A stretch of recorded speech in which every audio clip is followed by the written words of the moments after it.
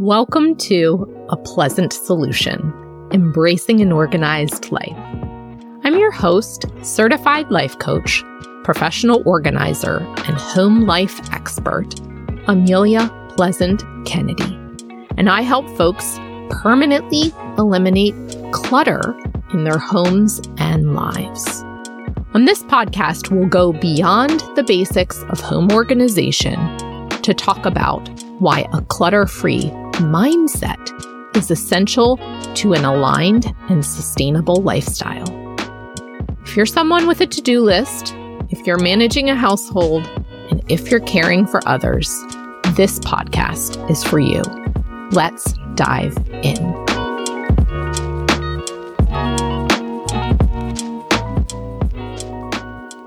Welcome to episode 33. Procrastination is a tool. Hey, y'all. Recently, I taught and guest coached in another colleague's program.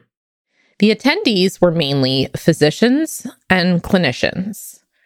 These folks give so much of their time, energy, and focus to others during their working hours that, on occasion, procrastination and delayed decision-making shows up in their personal lives. Clutter, whether it's at your home or office, is tied to emotional management and choice-making. Making space in your life is a skill set. It's not about who you are underneath. Learning to manage and regulate the emotional energy required to complete the tasks, especially when your brain says those tasks are non-essential, involves executive function. If you're chronically exhausted and burnt out, like these physicians and clinicians, tapping into executive function beyond work life may be a challenge. Coaching on the topic of procrastination and clutter brings awareness to the habits you've developed so that from a neutral, non-judgmental place, you can decide what to do next. Each of us must see what's happening, connect to the feelings that arise, and conceptualize the effects of our choices. From that place, it becomes easier to make changes or to act. Coaching highlights your agency and power so that you're always in control of your choices and the objects in your home. So let's talk about procrastination. It's a tool, nothing more. It's when you purposefully put something off against your better judgment. You're often aware, perhaps even just under the surface, that it most likely will make things more challenging in the future. Essentially, procrastination allows us to stay in the relatively good feeling longer, rather than dive into the relatively difficult feeling. Again, it's a tool you can use to increase pressure on your output, but it's not who you are. Procrastination feels like it offers us a benefit, but upon reflection, it doesn't. The deeper challenge occurs when we use the word procrastination as a label. I've seen clients and acquaintances use it as a weapon against themselves. They've internalized that they are a procrastinator. Unlearning this thought pattern is important, and it's restorative. Your thoughts, your internal dialogue, that creates your reality. Labeling yourself as a procrastinator is one way to ensure that you continue using the tool in a non-supportive way, rather than as a powerful, conscious choice. So, on today's episode, I'll share a bit about my relationship with procrastination. I'll bring in a few behavior descriptors coined by Dr. Abigail Lavrini, and I'll offer several solutions you can implement and practice if you're someone who regularly engages with procrastination. My goal is to help you create awareness. Most folks who use procrastination know that they do it. You're aware. It's the additional layer or cycle of judgment and shame that makes procrastination painful. This is how it doesn't serve you. As a result, you may want to break the cycle. To do so, it helps to first understand how procrastination does serve you. So, first, what are the most common tasks you find yourself procrastinating on? For most of us, they are projects that we've decided are quote unquote hard, complicated, or dull. They're not the projects that light us up, get us excited, or lead us to direct, concrete wins. You may be able to identify some benefit to completing the task. However, just because that benefit is logical, it doesn't mean that it's a strong enough pull to get you started. Next, consider how it feels when you know that you're procrastinating. Don't answer this question with your head, your logical brain. Answer it with your body. Take a moment to consider how your body reacts when there's a task that you either have to do or one that's important enough to make it to the top of your priority list. For me, the task shows up like a gray blind spot in the back of my brain and peripheral vision. It takes up space. My breathing gets shallow, and my chest feels heavier than normal. I don't sleep as well because it's harder to shut off my brain. This is what I mean when I direct you to your body. You have an internal, visceral response that happens when you're procrastinating. It helps to identify it because it allows you to acknowledge how pushing back the start of the task affects your daily lived experience. The bodily response is carried with you while you eat, try to sleep, try to listen and focus at work, or with your loved ones. Procrastination doesn't just affect the specific project. It affects your whole day. Another way that I know that I'm procrastinating is that I tell myself that there's a million and one little things that I need to accomplish before I get started on the project. That puts a physical barrier between me and the hard thing. You may do this too. Picture your to-do list. The most urgent or important task is the one you're avoiding. Technically, this task would be at the top of the list. When you choose to procrastinate, suddenly that task ends up getting pushed down to the middle or the second half of the list. Small tasks like cleaning the kitchen, answering emails, folding laundry, or researching the best way to get the project done gets bumped to the top of the list. This is because your brain naturally wants to make progress. It wants the dopamine reward of feeling successful or accomplished at something. Yet instead of going for the huge relief of getting the main project out of the way, it's seeking the tiny pleasure from all the smaller tasks that seem easier. Your brain, it wants to stay in a good mood. It wants to avoid the pain. It prefers accomplishing straightforward, known tasks rather than gathering the energy to make decisions, feel uncomfortable feelings, and problem solve. I employed procrastination when I was processing and accepting my mother's dementia.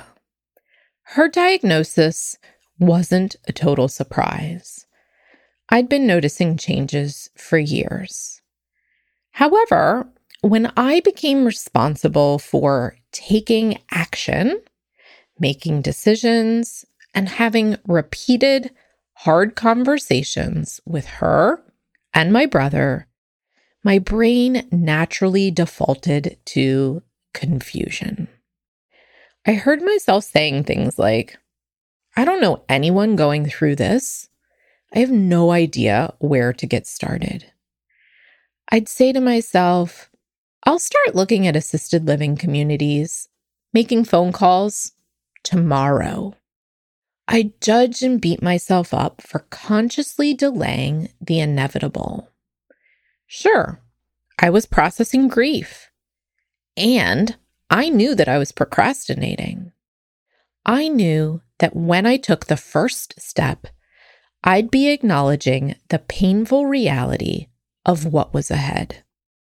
What I couldn't yet see was the utter relief I'd feel once I stepped back into my power. Your power is your ability to choose.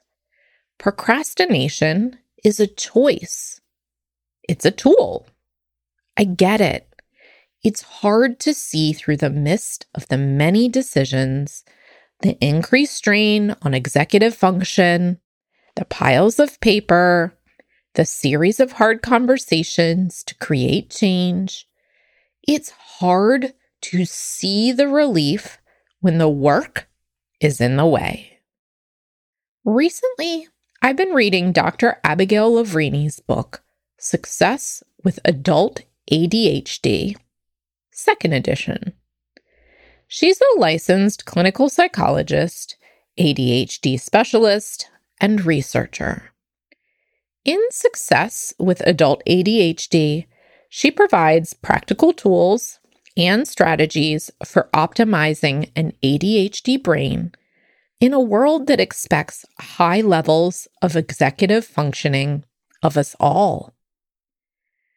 I enjoyed reading the 5 styles of procrastination she identified, and I'll briefly share them here.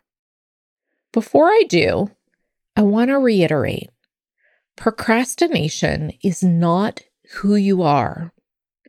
Don't use these styles or types to self-identify and then beat yourself up. That's not the purpose. I'd rather you find comfort in knowing that you're not alone in how you use procrastination as a tool, and then implement a strategy for change, if that's what you desire. The first style is what Dr. Lavrini describes as the ineffective prioritizer. If you find that you, quote, attend to those tasks that are most convenient, salient, or interesting, you may be ineffectively prioritizing what needs to be done. This involves turning to a needed task only when it's urgent. You still desire to be elsewhere when working on the project. A home organizing example I've seen is starting on a photo project where the photos have been sitting in boxes for ages, rather than the hallway closet that drives you bonkers every single day. The key word here is ineffective. You're aware that solving the hallway closet would feel amazing. Yet, just like the to-do list, the task is comfortably hovering around the middle of the list rather than at the top. It involves pulling items out, making decisions, and finding different storage solutions. Sorting photos sounds better because you get to take a walk down memory lane and tell stories. Time pressure, external consequences, or repeated demands from others will bump the uncomfortable task up the priority chain.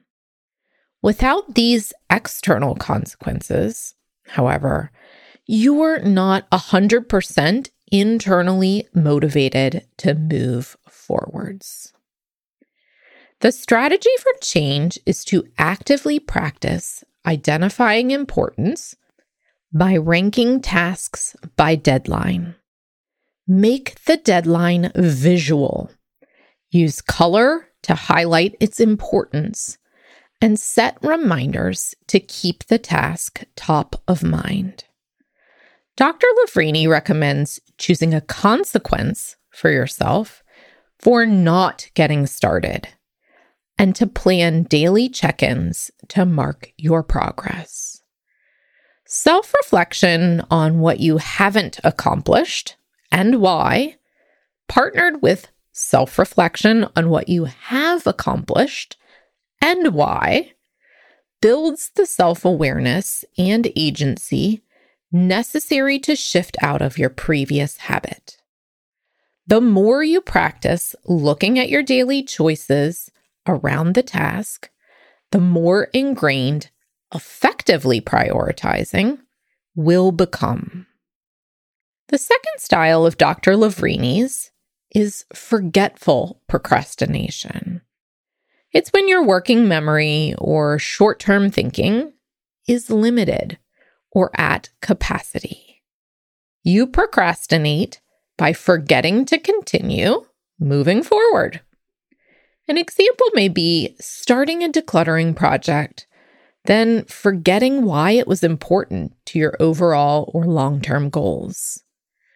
Identifying a clear why and writing down the scope of your project will be helpful. The shift change comes when you externalize the project. You write down your ideas, the steps required, and your timeline in one place. Basically, you get it out of your head. You'll want to use timers and reminders to build the habit of checking back in on the project. The third style is if you're easily distracted while working. I like that Dr. Lavrini identified this as a form of procrastination. It's when something else is always coming up to interrupt your progress or thinking. You impulsively follow the interruption or shiny object, and this results in negative feelings and judgment later. I often see this when clients start tidying or decluttering. Find an object that is out of place, take it directly to another room, then get started on a completely different task in that room. Then you return later to find the first room unfinished and shame yourself for lack of follow-through. If this sounds familiar, it's helpful to park your impulses or push your pause button on them. Each time you're able to push pause, give yourself a reward or a tiny celebration. For example, with tidying, instead of taking the object out of the room, place it in a bucket or basket for when your task in that room is complete. Set the basket in front of the door so you literally trip over it when exiting the room. Either proceed to put the items away or set a reminder to complete the second part after a quick break. The fourth style of procrastination is big picture thinking.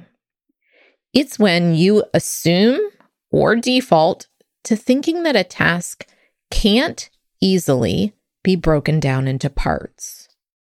You tend to get stuck in overwhelm because if you can't do it all, then why start on the first step?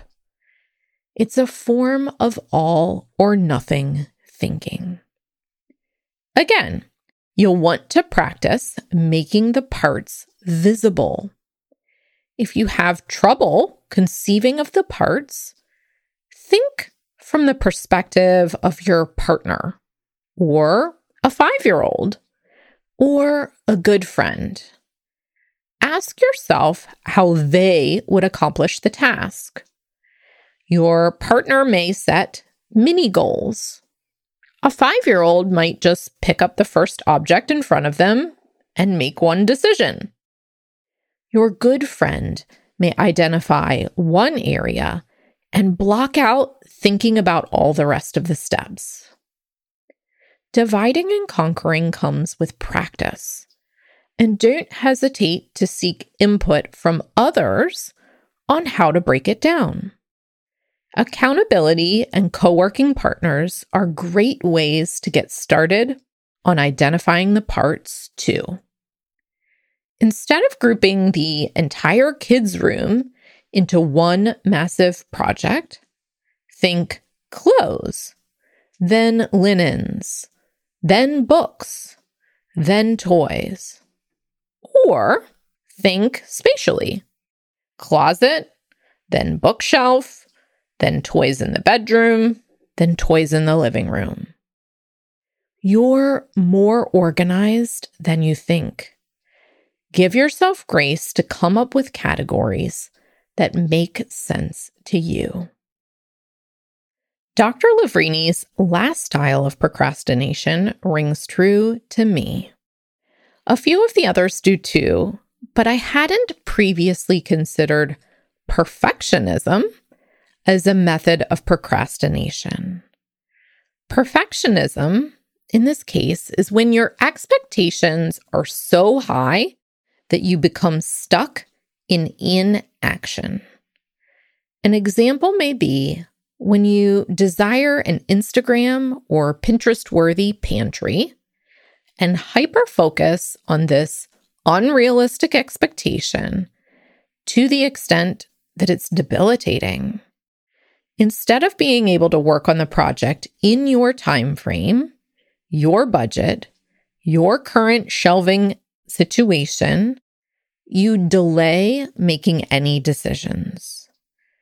Problem solving seems impossible if it can't be near perfect. This is exhausting.